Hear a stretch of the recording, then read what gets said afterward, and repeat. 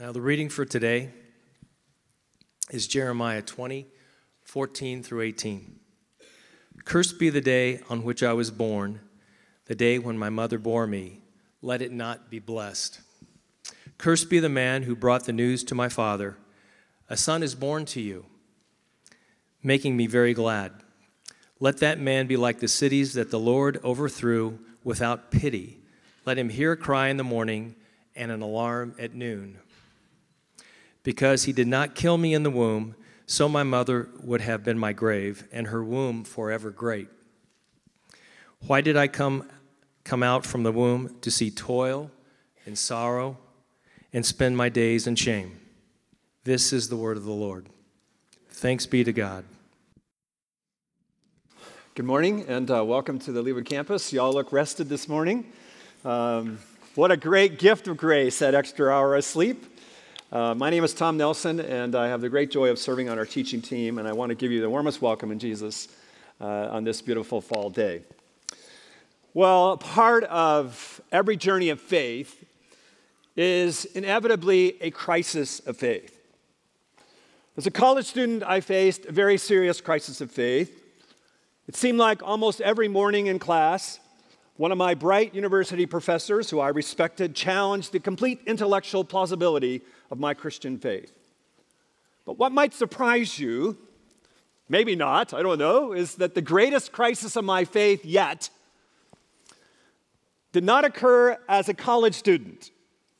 It occurred as a pastor. I went to seminary believing that God had called me to serve His church. But yet, just in a couple of years after we began Christ Community, I found myself in the most excruciating, overwhelming, despairing crisis of faith. It was a crisis of my calling. The task of pioneer church planting was simply overwhelming to me. And every day, the progress we were making seemed painfully slow. The first thing that greeted me every morning I opened my eyes was the real likelihood of failure, massive failure. And during that time, as a family, we faced severe financial crisis, great stress, and a life-threatening illness. If that was not enough, a relational conflict and the stinging bars of criticism pushed me into the deepest, darkest place I've ever experienced. And it was a deep place that questioned my calling as a pastor. I wrestled with God. I won't share with you everything I said to Him, but I'll give you a little sample. You ready? I said to God, the best I could say is, God, I thought you'd call me to do this. I thought I heard your voice. Did I get it all wrong? God, I am not gifted enough to do this. I simply can't do this anymore. At that moment, there was nothing more I wanted to do than to do something else. But should I? Or maybe I should raise the question, could I? And though we may be reluctant to talk about them, I think many people of faith are, crises of faith are a part of every journey of faith. Many things can trigger them. It can be a crippling intellectual doubt, an ongoing unanswered prayer, a deeply wounding relationship, often with another person of faith, or a very hurtful and disillusioning experience in a local faith community. It may be the ongoing suffering of a loved one that simply refuses to make sense in our minds. And it may very well be a crisis of your vocational calling. Perhaps you're entering a new season of life, and you are struggling to know what God has for you now. Or you may be in a moment where you thought you were doing what God wanted you to do, but you find yourself in this bewildering fog of confusion, smothering in a black hole of doubt. In these crises of faith and crisis of calling, nothing makes sense around you. The circumstances of your life and the huge challenges in your work seem to be at complete odds with the promise of God, His presence, and His protection. You may be there right now. You may be questioning everything in your life. You may be ready to throw in the towel of faith. Your faith might be hanging on in a slim thread. And maybe if you were honest, you really struggled wanting to get to church this morning. See, crises of faith are very, very real. And they take us often to the deepest, darkest places in the depths of our soul. But do crises of faith have to crush our faith? Can crises of faith actually strengthen it? If you brought a Bible, I'd like you to turn with me this morning to Jeremiah chapter 20, which we gave you a little sliver in the reading. Aren't you excited? Now, as a church family, we are exploring this magnificent yet very mysterious Old Testament book called Jeremiah. Now, why it's so mysterious and difficult is not only that it has 52 chapters, it's a long one, but it is its literary genre, its literary scaffolding that seems confusing to us. It is a literary genre of not a narrative, but an anthology. And what we mean by that is it is arranged not chronologically, but around notable life experiences. It's like a scrapbook with no pictures. As we enter into Jeremiah chapter 20, this is not your Facebook page that makes you look good, that presents to the world all the goodness and all the smiles and all the good pictures. No, this is raw and this is transparent. It is rhetorically raw. Now, Jeremiah tells us that Baruch, his personal scribe, is the one who arranges it. So Baruch puts it in chapter 20, almost in the middle of the book, not by accident. It is Jeremiah's lowest point recorded in Holy Writ. And his lowest point in his life, Baruch wants us to know, is rooted in his crisis of calling. Let me give you a heads up again. This text is rhetorically raw, and it's painfully transparent. But exploring Jeremiah's faith crisis, it's incredibly relevant to your life and mine. And I want to raise 3 questions and address them for us this morning in this sacred text. First, what triggered the crisis?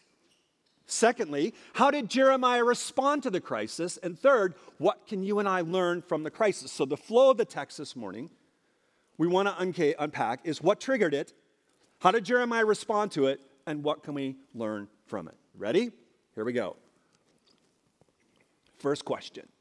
What triggered the crisis? Or should we say, who? Look at verses 1 through 3. Now Pashur, the priest, the son of Immer, who was the chief officer in the house of the Lord, heard Jeremiah prophesying these things. Then Pashur beat Jeremiah the prophet and put him in the stocks that were in the upper Benjamin gate of the house of the Lord, that is the temple. The next day, when Pashur released Jeremiah from the stocks, Jeremiah said to him, "The Lord does not call your name Pashur, but terror on every side." For Jeremiah, the trigger of his crisis of calling was a person. Yes, a religious person. Jeremiah wants us to know that Pashur was of the highest clergy level serving in the temple of Jerusalem. But he wants you to know, he also wants you to know, by dripping irony, is that Pashur's name is important as well as his position. This Hebrew text, translated in English, is dripping with irony. 2 things to observe is that Pashur in Hebrew means tranquil or at ease. But Pashur is no pushover. Underneath his clergy vestments, Jeremiah tells us, with his nickname, that's what it is, is a tower of terror. Pashur's name is not only ironic, but his position is. Because as a reader, you would expect a leader in Jerusalem, a religious leader, would welcome and applaud Jeremiah as a prophet of God. But he vehemently opposes Jeremiah.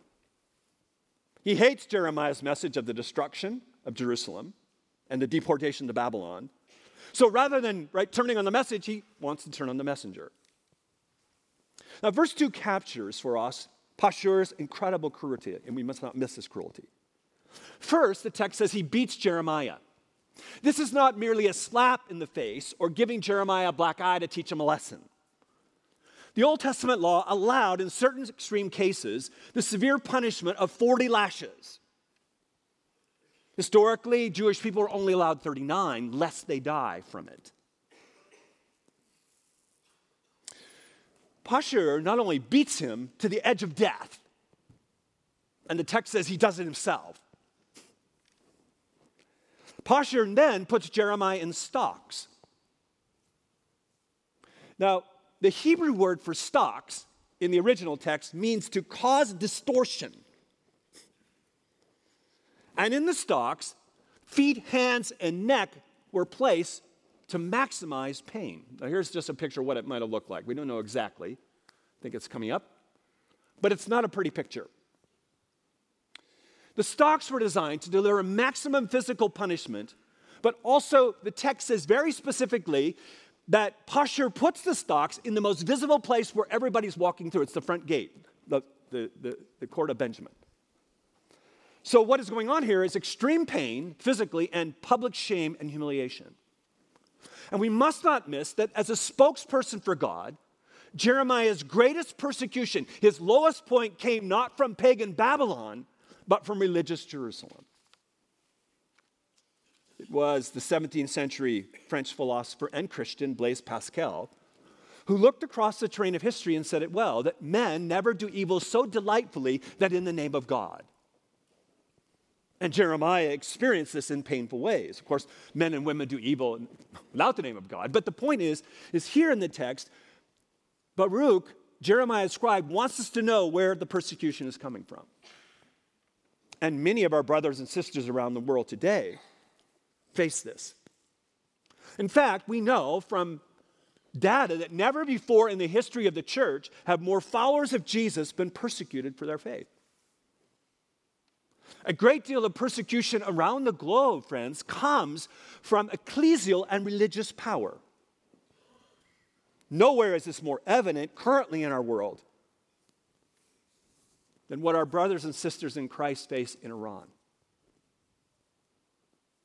Christians and friends of Christ's community like Farshid Fatah, who was recently released but spent years in prison, enduring torture and solitary confinement.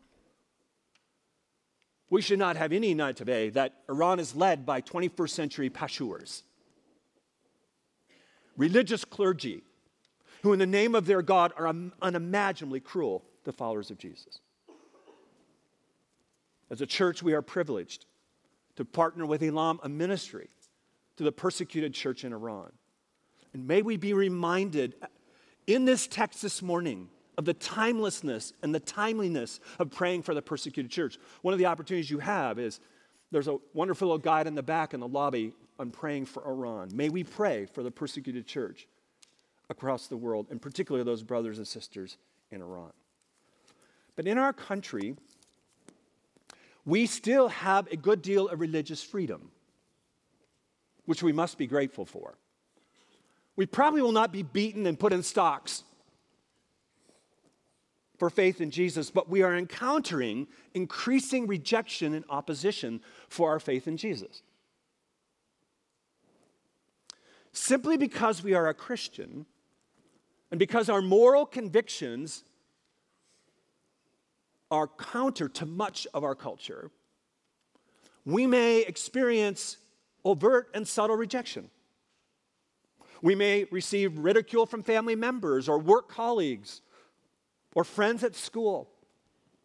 We may be and are increasingly, as true followers of Jesus, We may be excluded from invitations to social gatherings. In academic context, the untold story of academic freedom is that few places in our culture is there greater persecution than the academic world.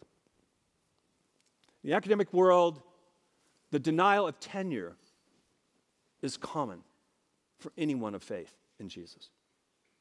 Or in the marketplace, you may very well not get a job you want because of your faith, or you may be blocked from getting a promotion. But will this crush our faith or strengthen our faith? How will we stand up with love and grace and courage when times are hard? And most observers of American culture tell us that times are going to be increasingly hard for his true church. See, Jeremiah is in great distress here. He finds himself in a crisis of faith. He is facing the perfect physical, emotional, relational, and spiritual storm. How does he respond? This is the second question that we must consider. Now, I want you to notice in your text, and I hope you have your chapter open, that there is a threefold lament that follows. The word lament is not a word we use every day, right? A lament is kind of like a complaint. We're all good at that. I am. But it's much more agonizingly raw and emotionally transparent. So let's look at Jeremiah's threefold lament, and it flows in this order: against God, against his friends, and against his own existence. Look with me first at the first aspect of his lament, against his God, in verses 7 through 8. Jeremiah says, "O Lord, you have deceived me. You are stronger than I, and you have prevailed. I have become a laughingstock all day. Everyone mocks me. For wherever I speak, I cry out and shout, violence and destruction is coming." That's the idea. "For the word of the Lord has become for me a reproach and a derision all day long." Wow.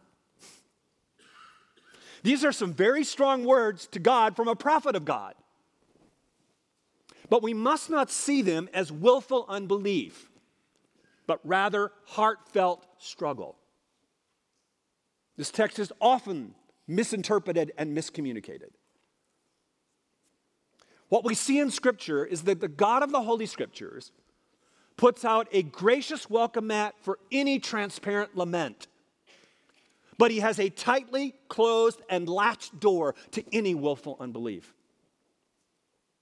So what is Jeremiah doing here? What is he saying? To understand this, we need to understand its connection to chapter 1.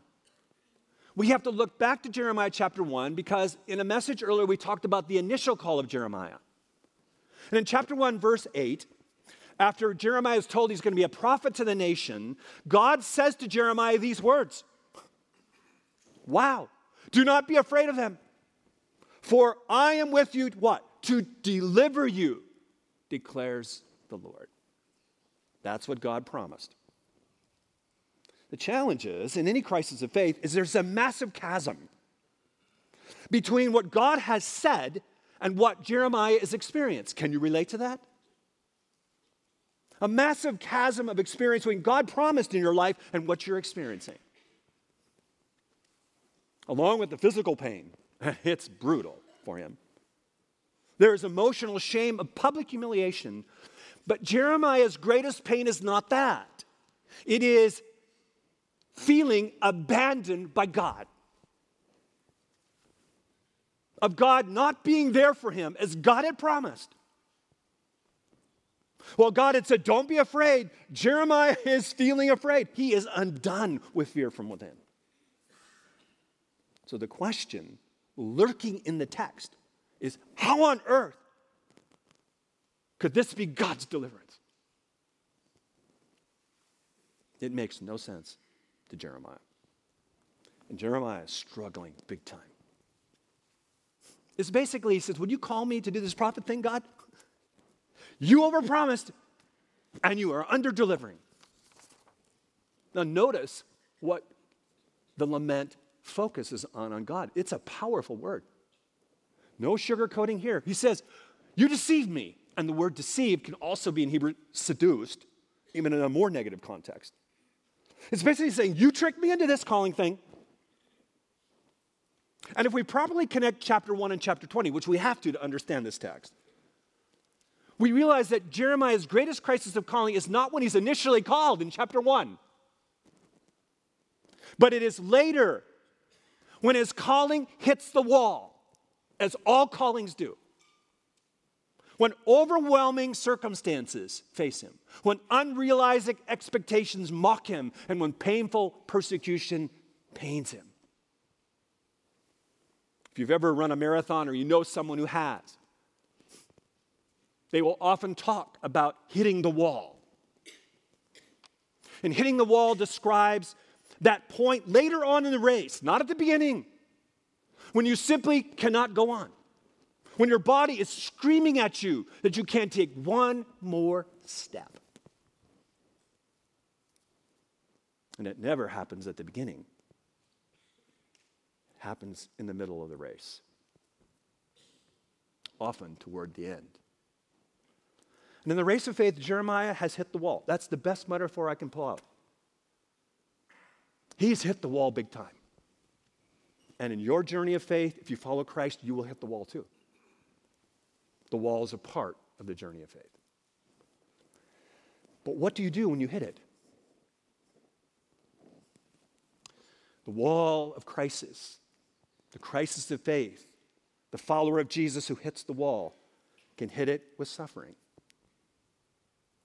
or overwhelming circumstances, or the wall of failure, or the wall of heartache, or the wall of deep doubt, or the wall of God's apparent silence.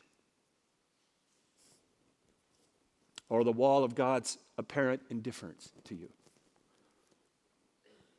Or the wall when that moment overwhelms you when God has not seemed to meet your needs. When Jeremiah hits the wall of faith, Jeremiah does what we would be wise to do. And here is instruction for us across the pages of Scripture to the 21st century. He embraces the timeless discipline of lament. Lament is one of the greatest gifts God has given to us. Many of the Old Testament Psalms teach us how to lament. Many of the Psalms express in raw and transparent ways, when you read them, great crises of faith with godly people. David, a man after God's own heart, hitting the wall of crisis. But they bring hopefulness in the midst of lament. See, lament is not only a personal spiritual discipline, it is also a corporate worship discipline. When we gather together on Sunday morning, there are many things that we experience together and the importance of corporate worship. But one of the things we must experience increasingly in our lives, in our culture, in our world, is we are invited by God in the Scriptures to express our individual and corporate lament for the brokenness of our world. And the brokenness of our lives. And we cry out to God, this is not how it's supposed to be. To honestly express our most heartfelt hurts together and to confess our ultimate hope in God and the good news of the gospel. Not only does Jeremiah raise a complaint against God, in particular God's calling on his life, notice how he raises next a complaint against his friends who have turned their backs on him. With friends like these, who needs enemies? Look at verse 10. For I hear many whisperings, terror is on every side. There's word plays going on here, pashur. Denounce him. Let us denounce him, say all my close friends. Notice the language. Watching for my fall, eagerly waiting is the idea. Perhaps he will be deceived. Then we can overcome him and take our revenge on him. Few things, isn't it true, are more painful and disillusioning and devastating to our hearts and our souls and our lives and to our faith when friends we trusted, friends we thought we could count on, friends who are people of faith turn on us. and stab us in the back and betray us. Many times, relational heartache in the context of faith is the greatest trigger of a crisis of faith. Jeremiah is lamenting, I think, what the psalmist describes in Psalm 55:12, and this is what I think is going on. For it is not an enemy, the psalmist says, who taunts me. Then I could bear it. It's not an adversary who deals insolently with me. Then I could hide from him. But it is you, a man, my equal, my companion, my familial friend.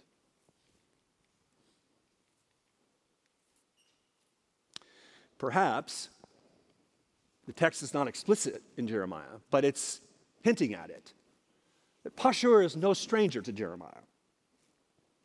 Whether he was best friends to Jeremiah, we can't tell, but he clearly was known by Jeremiah. They knew each other. And this again adds to the incredible pain that Jeremiah is feeling. Let's not forget, Jesus felt the incredible pain with his close friend Judas betraying him for 30 stinking pieces of silver. Jeremiah's raw lament, and it's raw, tells us he is at the end of his physical, emotional, and spiritual and relational rope. God has seemed to let him down. His friends have let him down, and now he turns on his parents. What else do you do when you can't turn on anybody else? Who have let him down by letting him be born. This is how bad it is. In verses 14 through 18, his lament reaches its lowest point. He laments his own existence and he blames his parents for it. He cries out in verses 14 through 18, "Cursed be the day in which I was born." And Jeremiah challenges his parents to, why wasn't I aborted? And then he ends his lament in verse 18 with these words. Why did I come out from the womb to see toil and sorrow and spend my days in shame?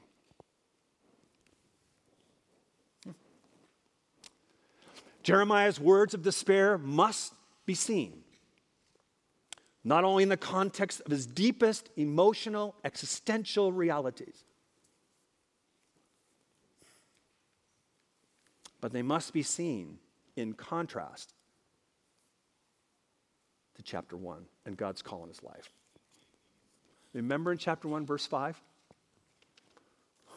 God said to him, "Even before you were conceived or born, I knew you and I had a plan for you." Verse 5, God says to Jeremiah, "Before I formed you in the womb, Jeremiah, I knew you. And before you were born, I set you apart. And I appointed you as a prophet to the nations." Jeremiah is not only reeling against God, he's reeling about God's calling in his life. He's saying, God, you said you knew me, you didn't know me. I wish I'd never been born. Wow. The depths of sorrow and despair for God's prophet. This is God's good guy. May be surprising to us. It may be shocking to you. It should be unsettling to you, but we must not sugarcoat it, or we're not faithful to the text. Because what we learn from this text is a crisis of faith, whatever it is, takes us often to a very dark place. The world was shocked about this recently. Mother Teresa, her diary she kept for 40 years was published against her will. And it describes 40 years of ongoing crisis of faith at the most fundamental level. In her diary, here's a couple entries. Think of this. This is Mother Teresa. In my own soul, I feel the terrible pain of this loss. I feel that God does not want me, that God is not God, and that he does not really exist. You hear her lament? And one of the hardest things to read, it brings tears to your eyes. She says in a lament, God, who am I that you should forsake me? I'm the child of your love. And now I become as the most hated one. Notice this. I think it's the most painful statement to ever read. You have thrown away me as unwanted and unloved. Wow. Mother Teresa. Like Jeremiah, the prophets, Elijah, Jonah, Moses, the crisis of calling, they find themselves in a very dark place. They get to the point, you'll notice this throughout Scripture, of wishing they'd never been born. And Job, who finds himself in the crucible of severe suffering, the loss of his family, the loss of his wealth, the loss of his health, cries out in agonizing lament in Job 31, why did I not die at birth? and come out of the womb and expire. In a very dark night of his soul, Jeremiah is questioning everything. His call, his life, his worth. God has gone silent on him. Jeremiah feels bewildered, abandoned, and desperately alone. But in the midst of this dark night of lament, notice there are slivers of hopeful light. In verses 11 through 12, Jeremiah reminds himself that God is with him as a powerful warrior, that God has a long view, and that suffering is not eternal. And through tearful eyes of pain, there is a praise moment that erupts from Jeremiah's lips. Don't miss this. In verse 13, we find this rapturous praise. Sing to the Lord, praise to the Lord, for he has delivered the life of the needy from the hand of evildoers. The good news of the rest of this book of Jeremiah is that Jeremiah, against all his feelings, doesn't toss in the towel here. In this agonizing crisis of faith, in this excruciating call or struggle that he has, Jeremiah, who's at the end of his rope, no question, clings to true hope. Jeremiah clings with white knuckles to God himself.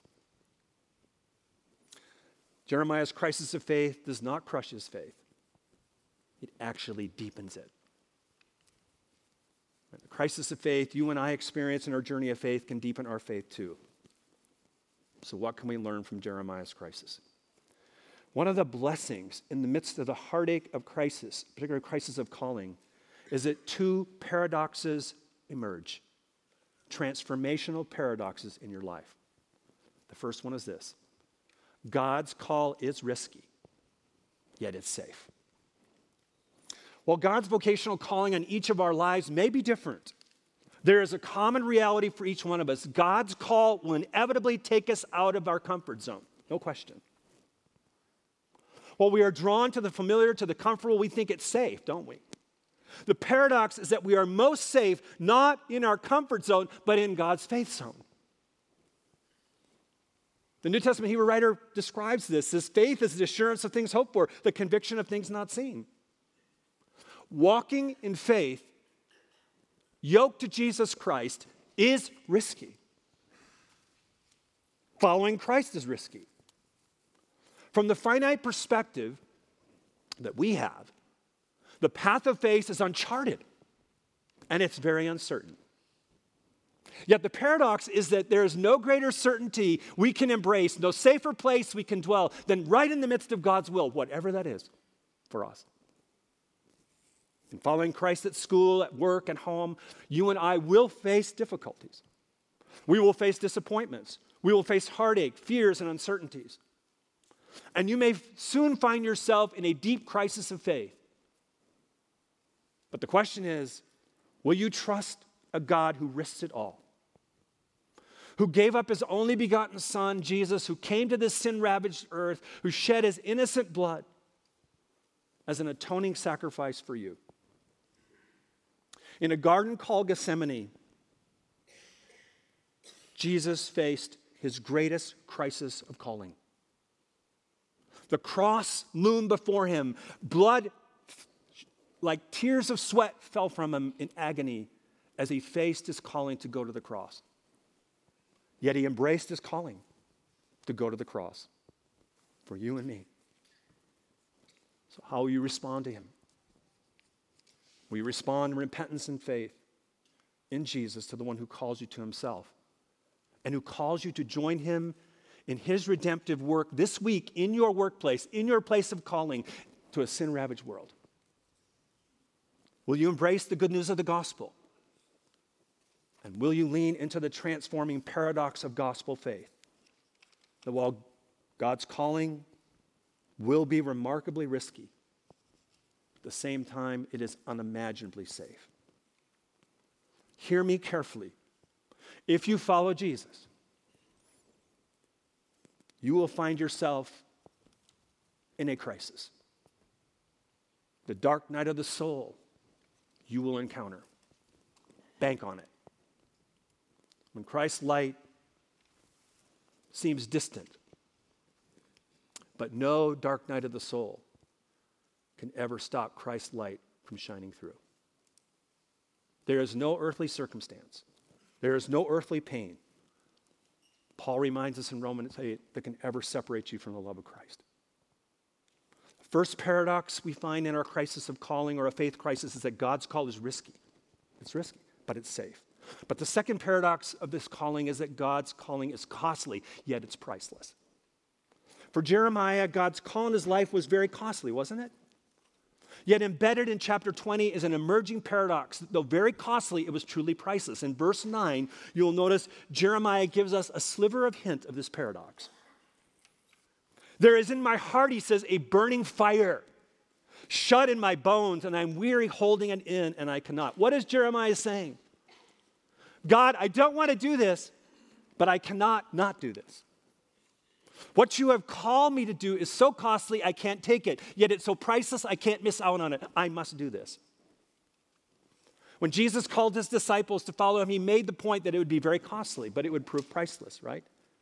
Jesus says, if anyone would come after me, let him deny himself and take up his cross and follow me. For whoever would save his life will lose it. But whoever loses his life for my sake will find it. The cross was an instrument of death, a very costly giving up of one's entire life. But Jesus says the exhilarating and priceless path to finding one's life goes through the cross. Jesus is saying there's a fire burning in your bones. The wooing of eternity beckons your heart. It's costly, but it's priceless. You must do this. Os Guinness, who's written the finest book on calling, and I recommend it to you, a friend of Christ's community and a friend, writes in this book such profound truth.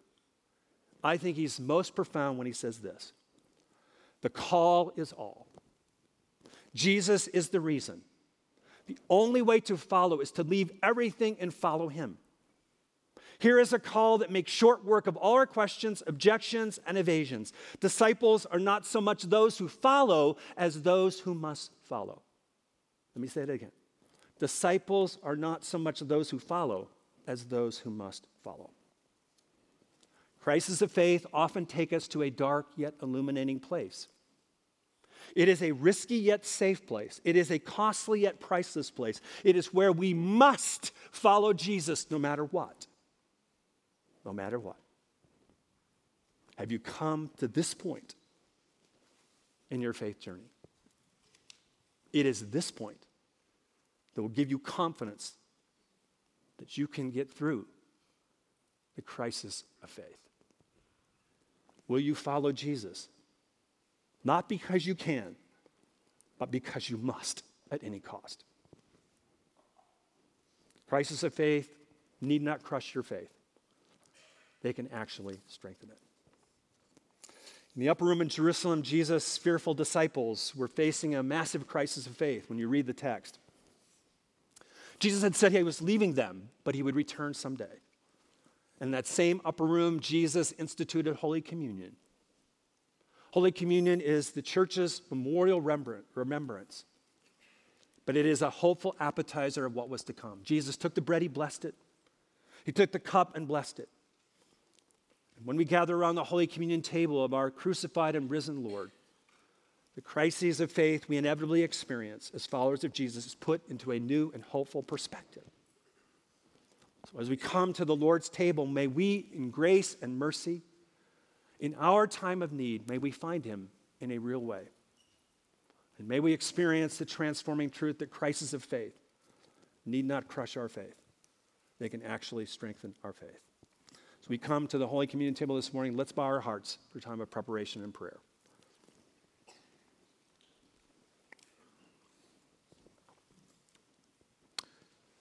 Heavenly Father, calm our hearts and minds this morning.